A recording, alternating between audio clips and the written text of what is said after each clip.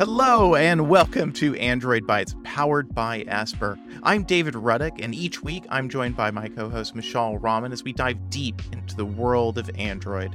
And on this week's show, we're getting into an area that I personally find very interesting, credentials attestation, which actually we're talking about mobile driver's license and other kinds of digital identity documents and how they actually work on your smartphone, which I think personally is a tremendously fascinating topic because it's an evolution of something that's been around for decades at this point and really hasn't changed too much, which is, the cards and various other documents used to identify you are who you say you are. We have a very special guest on with us this week to talk about that, and I'll let Mishal introduce him.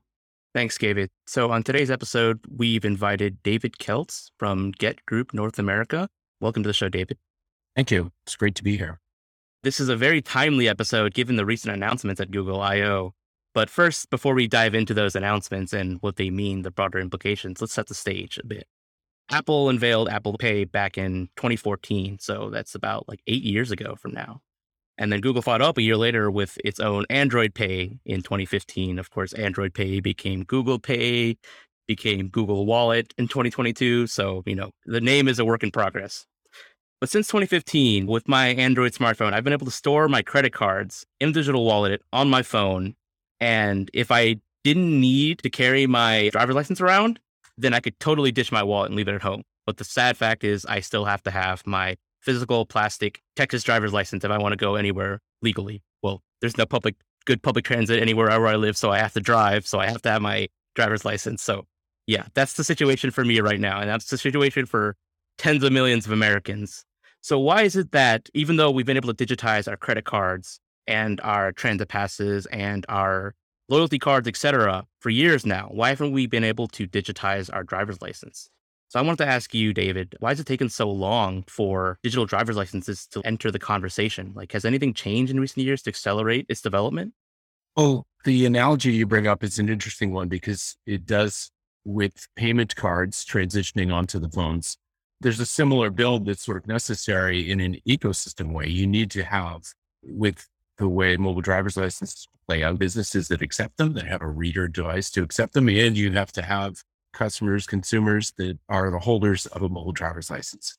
And if you look at, what we take for granted with the physical cards is that I can hand one I've gone through a rigorous process to get it because I've proven my identity sufficiently to my state. And I've been handed this card that has security features in it, and I give it to someone and they sort of inherently see these security features and they can look at the data on it. So there's a lot that goes into that whole process. And when you try to replicate that into digital space and onto mobile phones with a mobile driver's license, you have to replicate a lot of those same things and you have to build out that ecosystem. So I think there's a lot at play and there's been a lot of work that's happened over the years. I've been involved with this for over 8 years now with the standards development and the product development. That's 2 different companies. So there's a lot that's gone into how you replicate what happens in the physical world and the trust that we just sort of take for granted because people are carrying that. So I think as we go into the details of how it works, you can kind of see how that gets built out. In terms of what's changed recently, so in September, the International Standards Organization, or ISO, published the first version of a mobile driver's license standard. What this accomplishes is it makes the transmission of signed identity data from one device to another device possible, and it standardizes that. So that's kind of different than how payment cards work, and that there's sort of a token and you're basically doing a lookup on the server side. While that's a feature of the mobile driver's license standard, that transmission of data from one phone to another and the ability to check digital signatures on that is a key piece of it. So that was published in September. And there has been, although there's been a lot of discussion over the years, people were waiting for that to be published so that you could take your driver's license and move from one jurisdiction to another. I could go across the state border here in Massachusetts and use it in New Hampshire. It would be accepted. I could take it and go around the world. So that publication of the standard was a key event for a key trigger really for this to start to happen. Yeah, I was waiting for you to bring up the standard. For those of you who aren't familiar, the number of the standard is ISO 18013-5 for mobile driver's license applications. And it's easy to think, why has they been waiting so long to publish this? The truth of the matter is that work on this standard began all the way back in 2016. So like right after Google Pay, Apple Pay, pretty much like a year after those two came to market, the working standards group that actually was formed to devise this standard formed in 2016. And of course, it takes years for various agencies, the issuing authorities, companies involved, all these stakeholders to come together and agree on a set of guidelines for mobile driver license applications to actually agree and finalize and publish the first version, which just happened in September 2021. So that took a long time. And because of that, we're starting to see slower moving bodies like issuing authorities from, your DMV get on board with the idea. There needed to be a standard. Otherwise, it would be the F word, the fragmentation that we always talk about when it comes to Android. You want to avoid that. You definitely don't want that to happen. And given the way that driver's licenses are issued in the US with 50 states issuing their own licenses, you definitely want to make sure this is done in a standardized and uniform. At least the back end, the framework is standardized and uniform.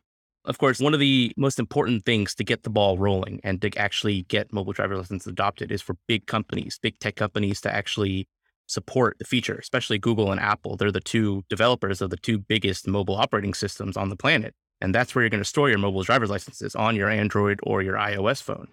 That's why it was very important, I think, at Google I/O earlier this month. Google reintroduced Google Wallet, which had first launched in 2011.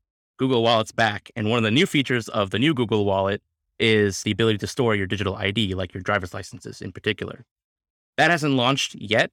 Wallet itself hasn't launched yet, but digital ID support will be coming to Wallet later this year. We don't know exactly where it will be supported because Google hasn't published a list of states or regions where it'll be available.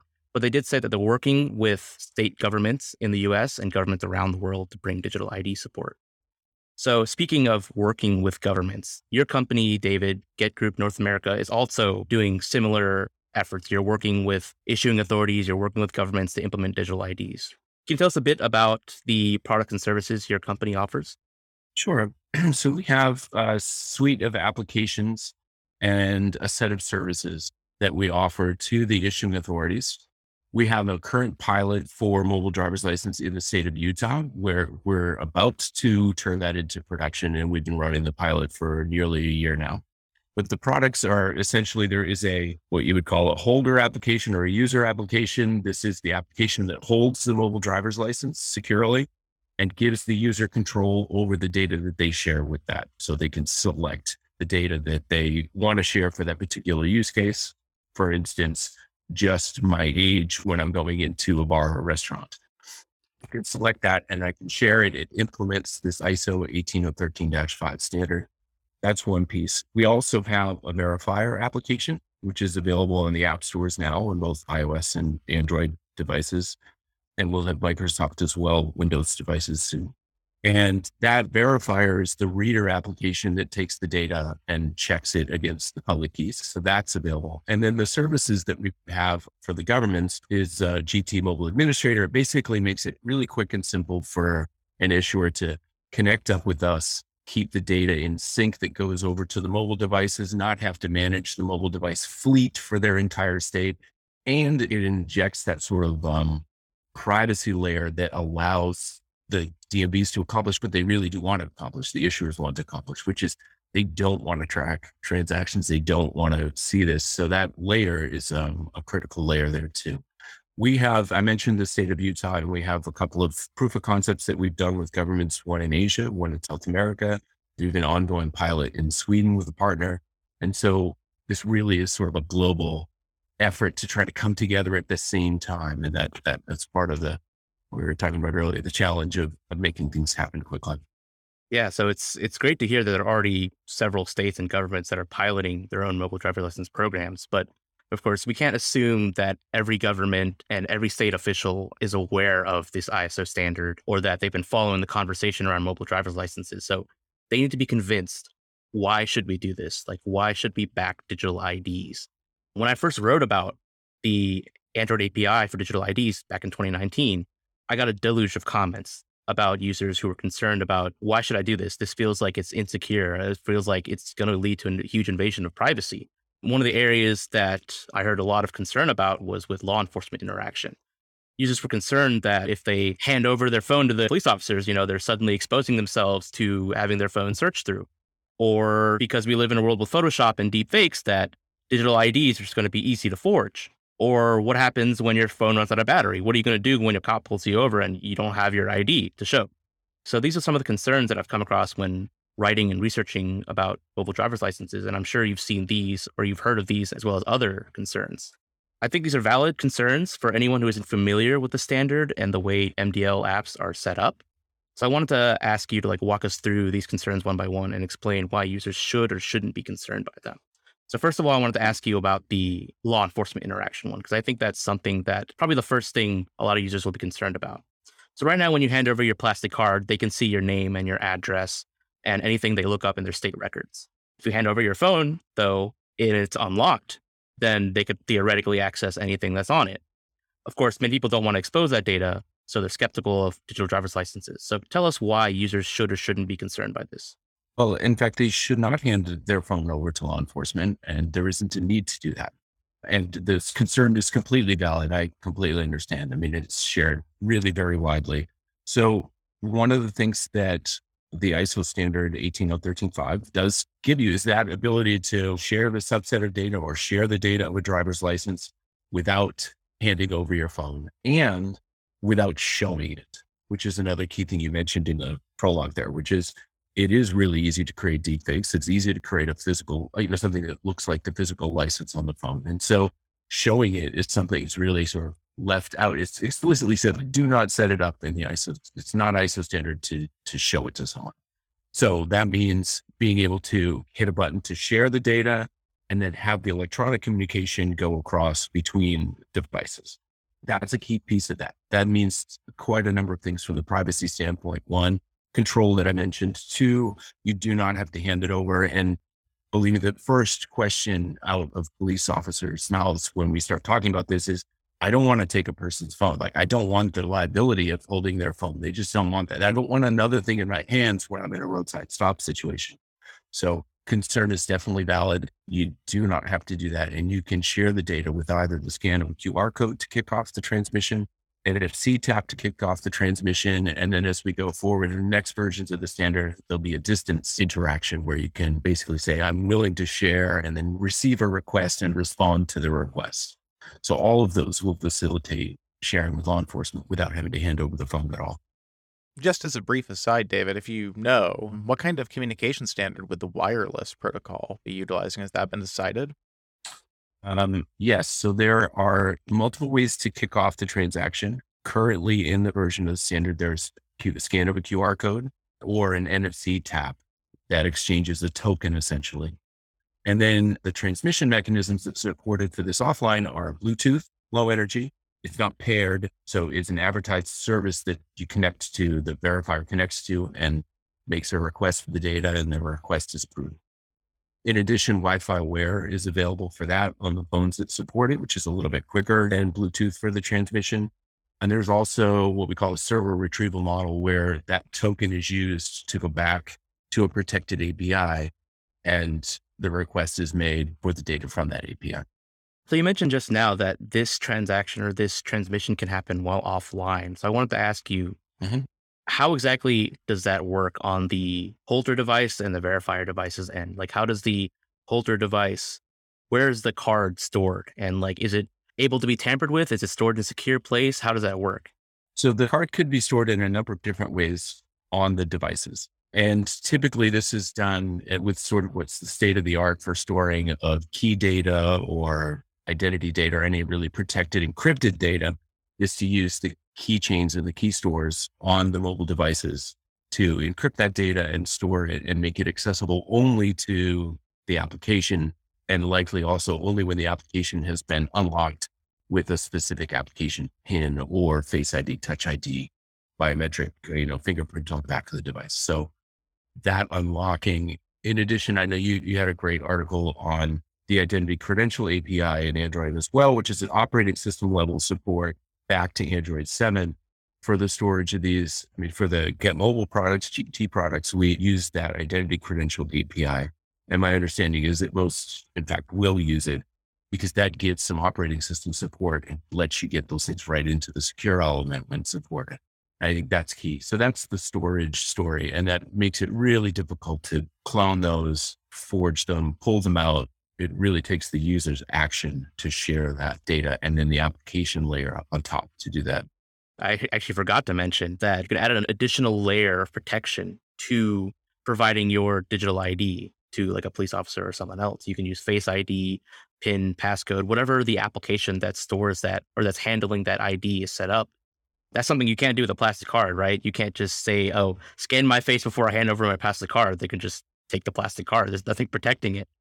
But because this digital ID is stored in software, you can use whatever additional software protections are available in the OS to protect it. So that is a pretty neat benefit that's not available with a plastic ID card. And that's actually something I wanted to ask you about next. But before I move on, I wanted to touch upon one more concern that I've heard is the battery issue. So what happens or what might happen if your phone is about to run out of battery or is already run out of battery? Like what can users do in a pinch? So it's an understandable concern, most definitely. I think for those of us who travel, we now travel with boarding passes from the airlines. And it is the same concern. And you see people in airports like, I got to plug in because my flight's in a half hour. So yes, it is important for the user to manage their own battery. Well, I think obviously you could carry the physical ID as a backup and should because the ecosystem is building out.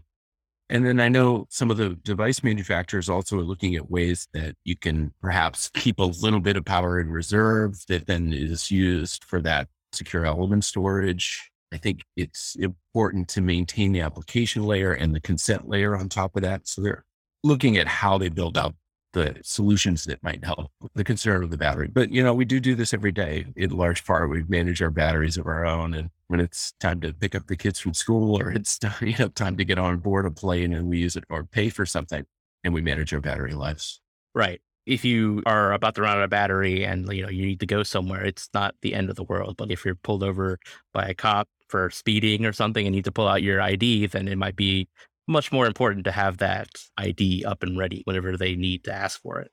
So yeah, that's why I am interested in seeing how device makers actually address this. And from what I read, there are ways to keep some of these off processor elements alive, even though the OS can't boot up. So like Apple, for example, I think their Find My iPhone feature, it can enter a special low power mode, the iPhone, whenever the device doesn't have enough power to boot up into iOS.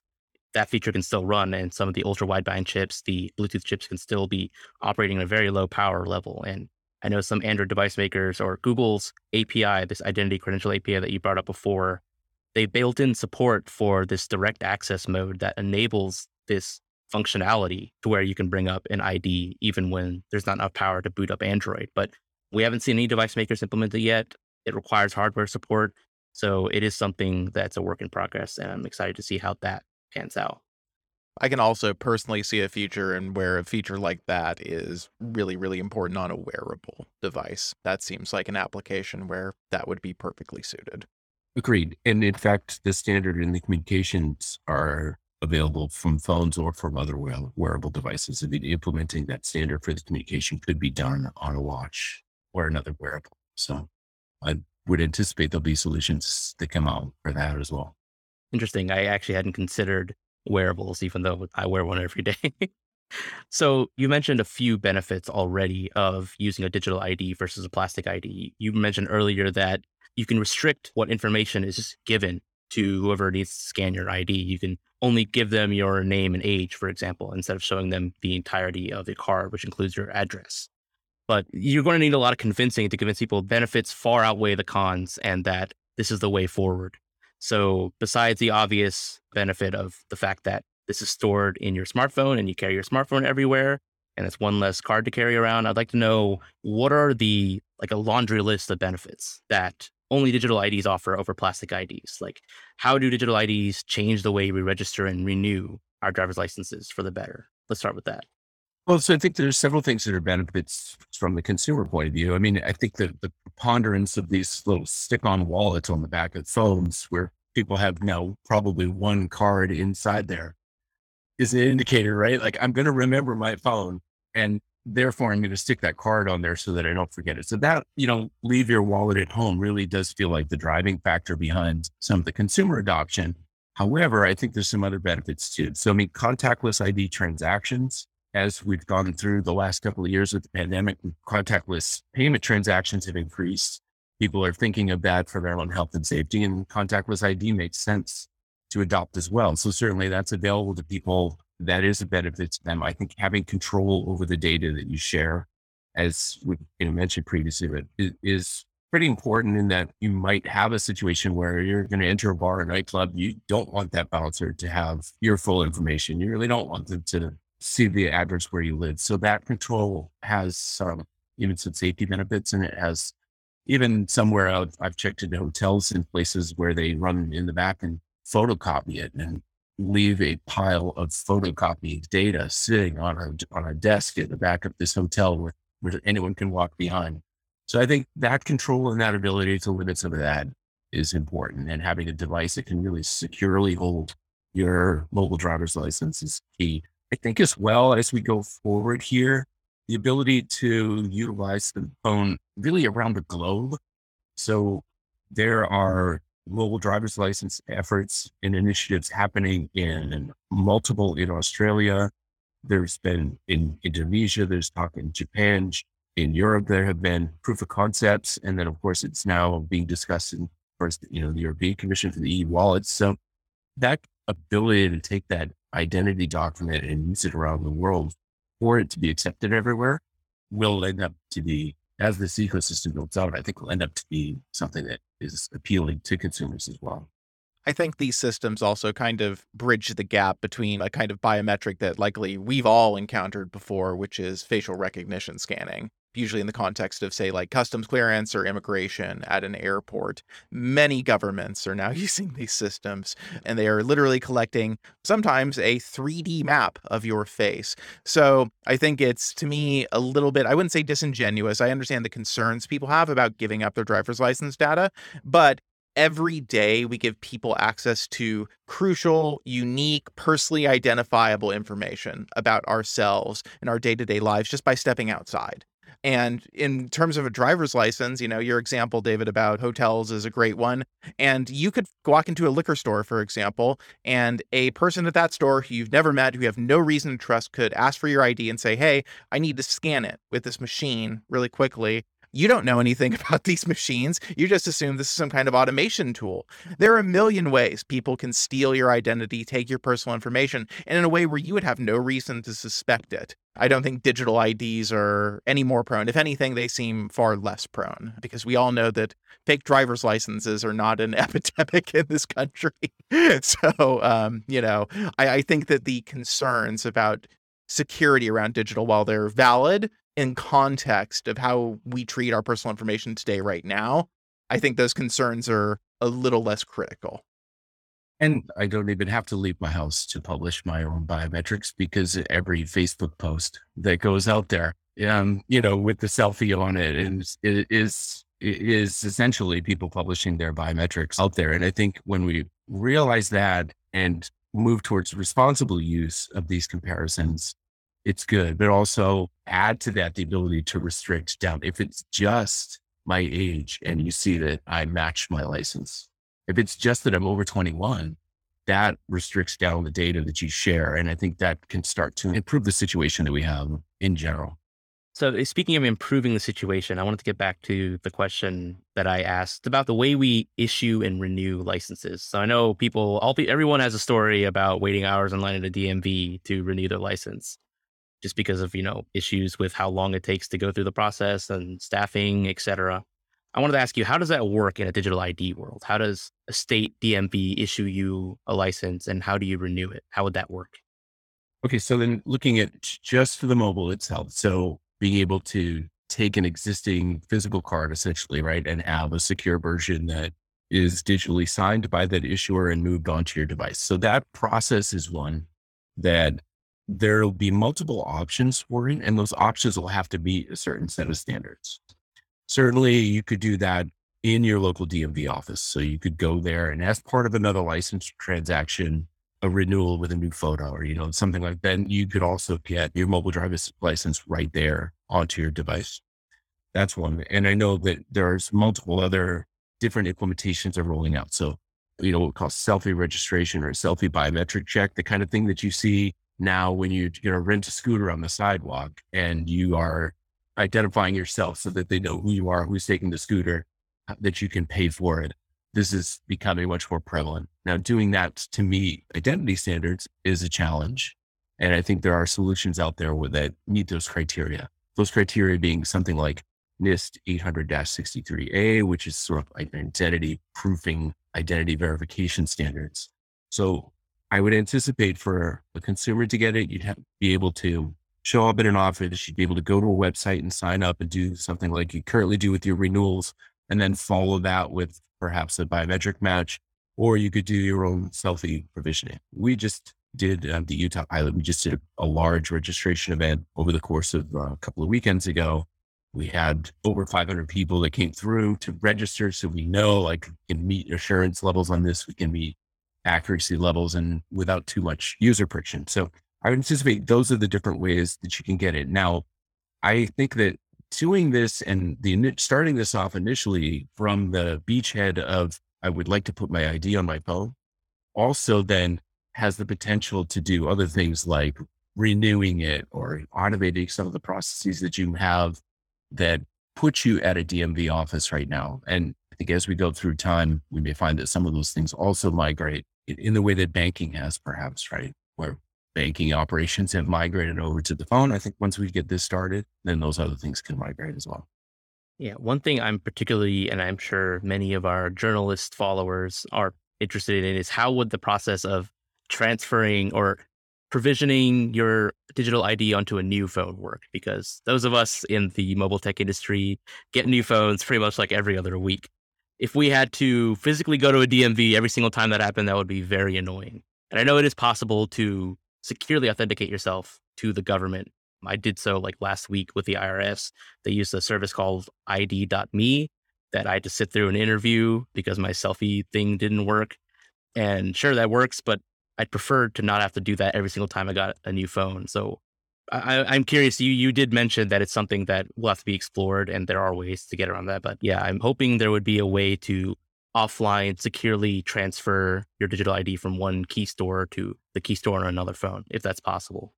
Yes, definitely possible. I mean, certainly being able to log into a web portal and say, okay, I've lost that phone. The tie-in to the platform support for lost phones and, is important as well. So being able to log in and say, yep, that phone, I no longer have that phone, whether it's lost or, I just traded it in, right? That's going to be an important step. I think re-registering as well, essentially is sort of re-identifying yourself to your own device, setting up that, downloading the application and running through that selfie registration process certainly will be less painful than having to travel somewhere to get another one. So I would anticipate those will be that is what we do in the Utah pilot is people are given another link where they get a new phone and they can just re-register themselves. That's interesting. I hadn't really considered that. Are there layers there that are just a result of standard regulation around the way driver's licenses are issued, where there has to be a human being involved at some point? So a secondary service like this, like ID.me, just has to be part of this. Do you think that's a regulatory issue, or is this still another technical hurdle, or just kind of finding a standard to agree on here?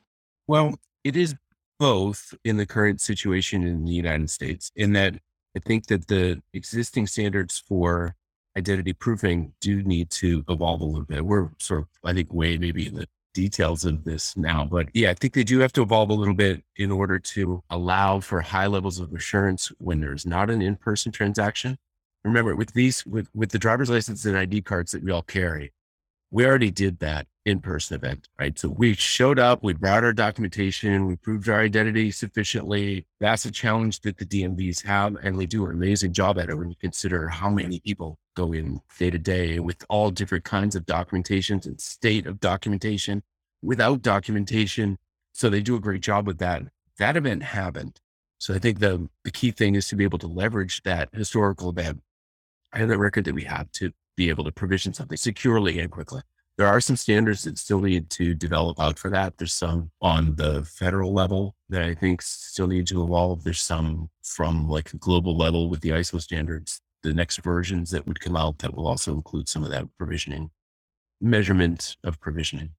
Once you've developed or once you've convinced a issuing authority to get on board with the idea of mobile driver's licenses, next challenge is getting everyone else involved to be on board with the idea. Because as you mentioned in the beginning, with the credit cards, it's not just the users in the OS that needs to be involved. It's also the credit card issuers. It's also the payment handlers. It's also, the actual POS terminals that are taking payments. Like there's so many different layers of things that are involved. And of course, with driver's licenses, 50 states, 50 DMVs, and then every agency and business that uses your ID for identification, liquor stores, TSA, companies doing background checks. There's just so many different entities that rely right now on your driver's license or that they use it.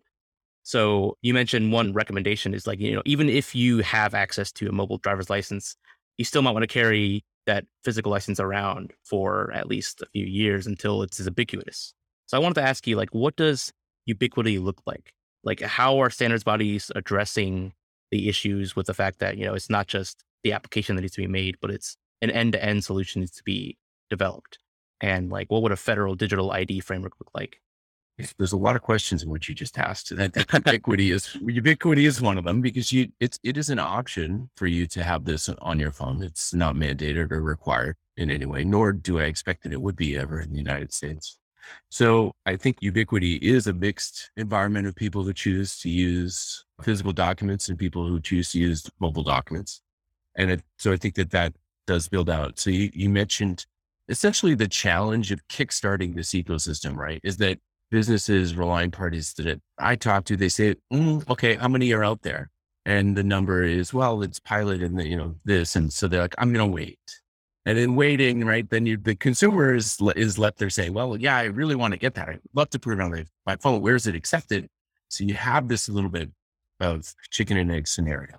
And the key thing has been to try to identify some of these, and I think you were doing that in your question, some of these killer use cases, some of these things where it really would save this bank this much amount of money to be able to ensure that they have the KYC that they need and are required by law to have, and they have the checks that they got a digitally signed document with that document number on it. So they, that those use cases can be some of the driving use cases to start, as well as visionaries. I mean, I think the visionaries on the business side can also say, you know what, I like to adopt new technology for my customers because that's part of who I am as a company. That's part of the service I provide.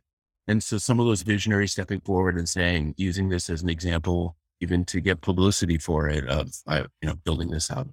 One of the things that's interesting in this is when you look at from the issuer point of view, there isn't a whole lot of business reasons, cost savings reason that an issuer would say, I don't want to do this, but that issuer's signature is critical to making it an official government ID. It has to carry something that says this is official from the jurisdiction in order to satisfy the use cases we're talking about: travel, alcohol purchase, any legal purchase, identifying yourself for medical care. So that signature is important. And even something simple as saying, I ask my DMV if I'm there, or I send something saying, I would like to see this happen. I think that is giving a demand or expressing a demand that they can respond to, being nicely, of course, about it. I mean, they provide a great civic service to all of us. But I do think expressing that demand is important. So it'll be sort of building a piece at a time until this gets rolling, much like it was with payment cards. And I have one question in particular. So right now in the US, if you want to travel between states and you want to take a flight, right, you can use your state issued driver's license and no problem. They recognize it no matter which state you got it from, as long as it's from one of the 50 states. So how would that work under a digital ID framework? Say I'm going from Texas to Hawaii and I have a Hawaiian driver's license and I'm in Texas. Would the agent in the Texas airport I'm going from have to have the Hawaiian verifier app, or could they use the TSA verifier app? How would that work? Well, okay. So, and this is actually in another area where there's a little bit of improvement over the physical cards for those agents. Because right now they get trained in recognizing what the security features are on, and it's not just 50 states, because there are territories and there are other, there's government issues, there's military IDs, there's other things that you can travel on that are all part of their ecosystem. So they have to physically know those documents and find the security features on them. Now, what's the advantage in the mobile driver's license or mobile ID space for this? So I mentioned the digital signatures part of this. As the issuer signs that data and then provisions it accurately down to that particular user's mobile device, they are at the same time going to publish a public key, widely publish a public key, so that it's well known. So now from TSA's point of view, I mentioned visionaries, right? TSA, you've seen all the news. So they've been one of the visionaries is sort of leading this pathway. They would go and get the public keys from all of the known issuers that they accept, mobile cards from. And like I said, that could be a government employee ID. It could be a military ID. It could be any of the states. It could be Puerto Rico. It could be territories. It could be. So they would get those public keys and they would preload those onto the reader devices that they have. And they have, you may have seen in some of the news reports, they've even shown some pictures of the reader devices they have. That loading of that onto the devices means that those public keys being loaded there means that that agent, that TSO, does not have to specifically know the security features. The signature is there. It checks the digital signature on it. It says, oh yeah, okay, that's a known good issuer. I know that one. It provides even the chance, if something is compromised along the way from one issuer, to revoke a certificate, revoke the signatures, re-sign everybody's. And so they could pull a public key out of circulation. So I think that removing some of that training can also be of advantage to the TSOs, the people that are checking those IDs. And that's sort of like how that matchup goes, is through that distribution of the public keys. Okay. I would be interested in trying this out in the single airport the TSA is trying it out in. I think it's in Phoenix. And I know there are a few other states that are experimenting with Phoenix. We should have Utah, Salt Lake City Airport as well. Utah, yeah. In the short term. They're another one of those visionaries you mentioned. Utah, they're pretty quick to get on board. They have been, actually. They really have been. And I think there's quite a few. I think if you look at there's some maps, implementation maps of what's happening. So there's several states. Louisiana has something that rolled out and has gotten pretty decent adoption, and they're now transitioning over into a standardized version. You've got several states that have come out with either their own solution. Colorado did something initially that they'll transition to the standard. And you have, the others that are like visionaries that are trying it now. Yeah. And I'm not on the list of TSA's announced airport locations that they'll roll out as time goes here. Yeah, I'm not calling them visionary sarcastically or anything like that. I just wanted to point out that, yes, they are actually one of the states leading the efforts to push digital ID. And, I'm lamenting the fact that my own state, Texas, doesn't have any program of the sort yet. But I wanted to, clear up the air for any users who are listening who probably aren't following the news, because it's something that's actually, I myself find it hard to follow, because it's not like a central repository of information containing which state's running which program, which governments has this, or like how far along they are. So I wanted to ask you, what are some of the more notable MDL trials and their outcomes so far? And when do you think we'll move beyond the trial stage? I do think that what happened at Sky Harbor Airport in Phoenix is pretty notable, and that is a high visibility use case, high security use case, one that we're all pretty well known, I guess, to all of us. So I do think that that's pretty notable. Within the state of Utah, we should be going to production, meaning transitioning out of this pilot and trial mode in the next couple of months. I think that's notable. Like I said, Louisiana themselves, I do point to that one and say, because they are in production, they do have both sides, businesses as well as state agencies and state police that accept what they've done. It's localized within Louisiana. And as they move to the ISO standard, then that can then translate to travel in Sky Harbor Airport or through Salt Lake City Airport. There is a large uptick in the interest post-publication of the standard. And then in the months following that, as some of these have come out, I think that Apple's push has been great for being able to get some more widespread knowledge out there in the press and say, yep, this is coming. I think that's helped pave the way. And that's going to allow a lot of different solutions to come out, and different methods of distribution come out, all really centered around that one standard. And that standard brings the interoperability. You're going to find small production in this year, like a smattering. And then you're going to find there'll be a large uptick, I think, during next year when adoption will grow a little bit. And then you'll have some of the states there where for funding reasons or other reasons, it's a little slower and they'll take a little bit more time to roll out. So I just have to move to Utah if I want to try digital driver's Yeah. license. Is that right? No, you said you're in Texas. I don't think, don't think you'll have to wait. Texas has been involved for a long time. I'm curious, David, in general, what's been the response to the security story there? Because I think between all of us, we understand this well enough to know that a digital identity certificate is vastly more secure, at least in concept, than a physical card. A physical card is very insecure. So do you see a lot of government agencies and issuers really leaning into that idea that this actually is a more secure and like just a better way to identify people? I think what you're asking about is some of the fraudulent use of fake IDs, essentially, and the reduction of that. I mean, I think if you look at that, that's typically not, it's a problem that the issuers themselves, the DMVs, they care about it. It hasn't been something that's been like within their sphere of concern, so to speak.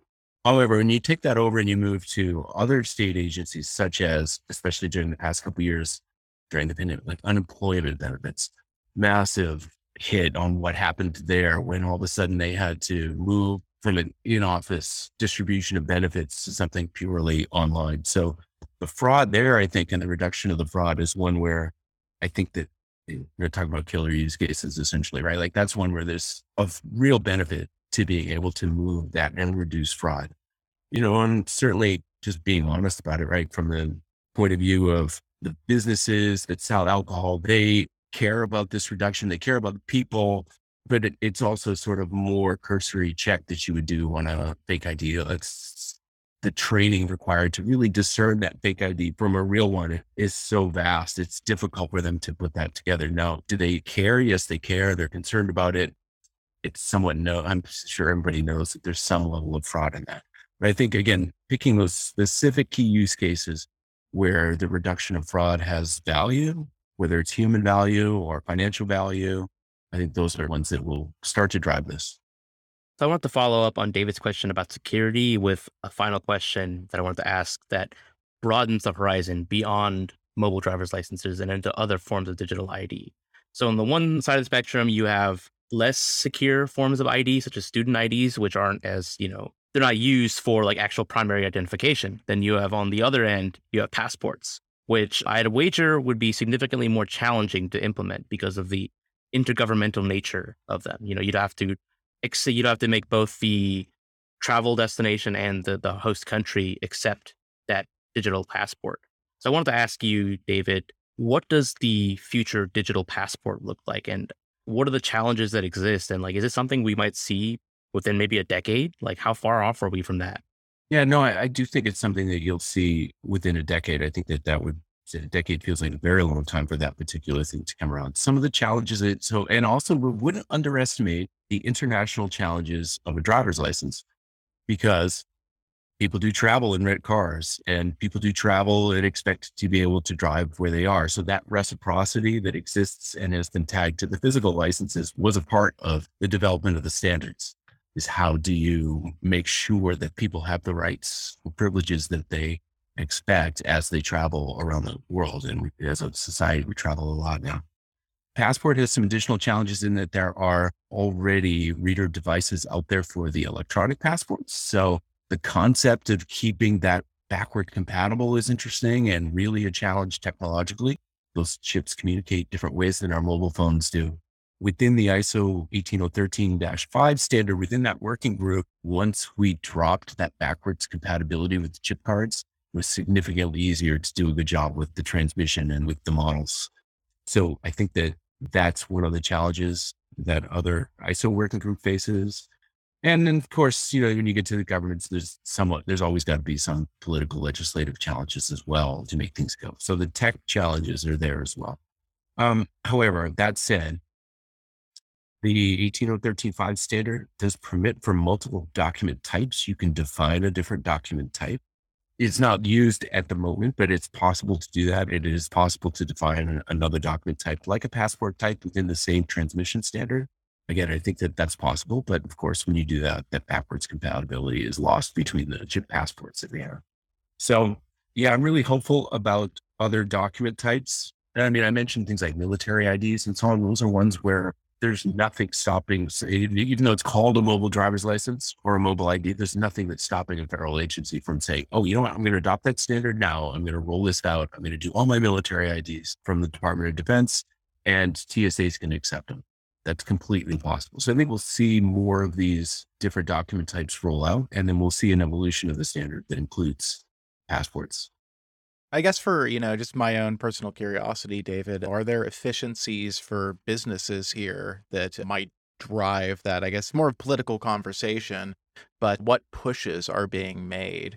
I know for airlines, for example, I'm sure they could introduce significant efficiency with better identification standards, but they're a really obvious one. And I think we're already seeing evolution there. Are there other areas where there's a really lot of excitement, I guess, around MDL? Yes. I mean, I think that banks are very excited, but also very cautious in their approach to it, understandably. They have that issue that I described with the TSA agents, right? Is training all of your staff to recognize what might look like a fake ID for someone to be opening a bank account. So I think they have that problem. They have the remote onboarding problems. There's a lot of banks where you can open an account purely online.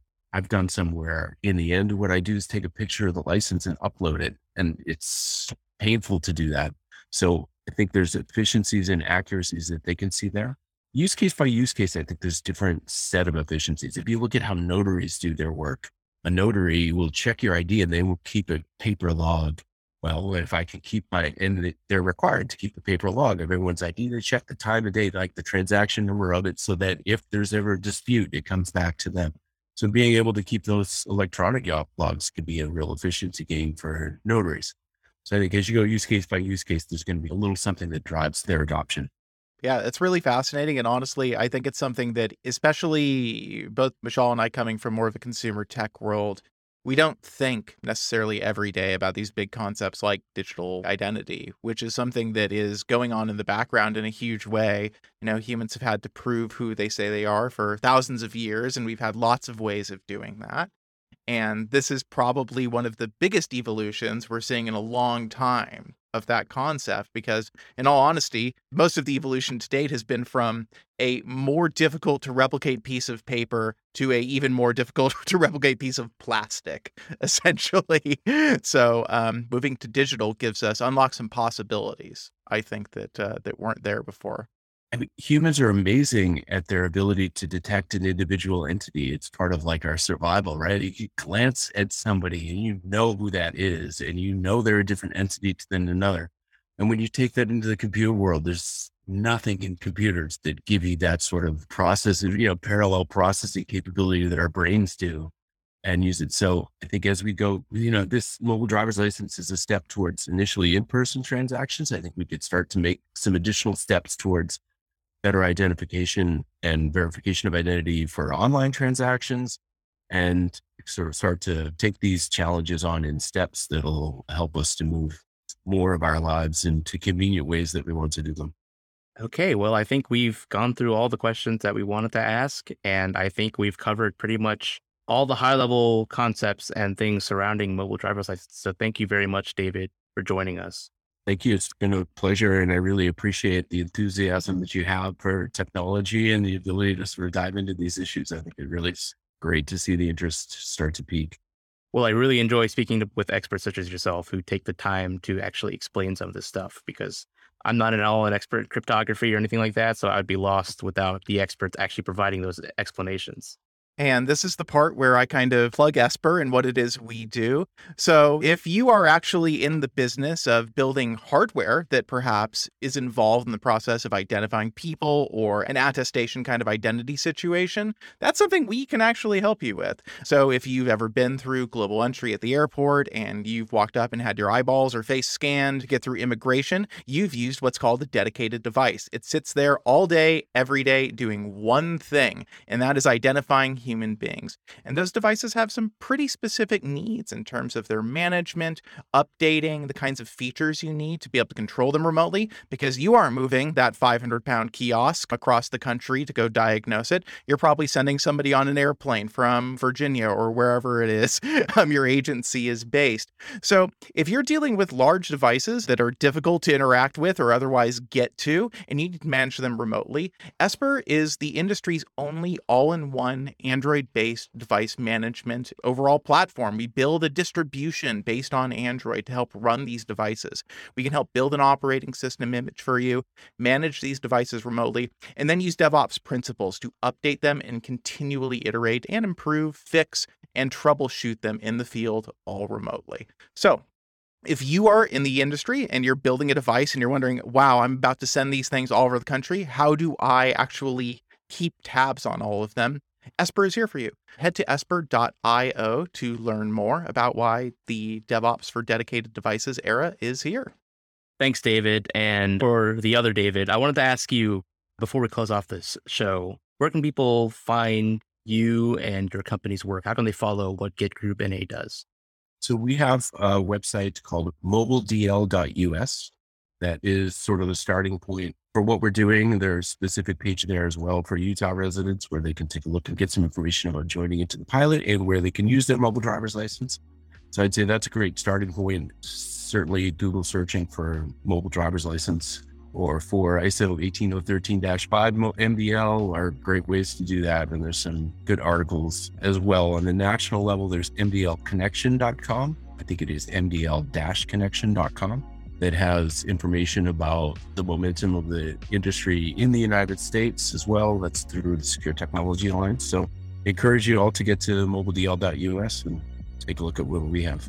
Thank you, David and David, for joining us on the Android Bytes podcast. So this podcast is brought to you by Esper, and thank you all for listening to another episode this week.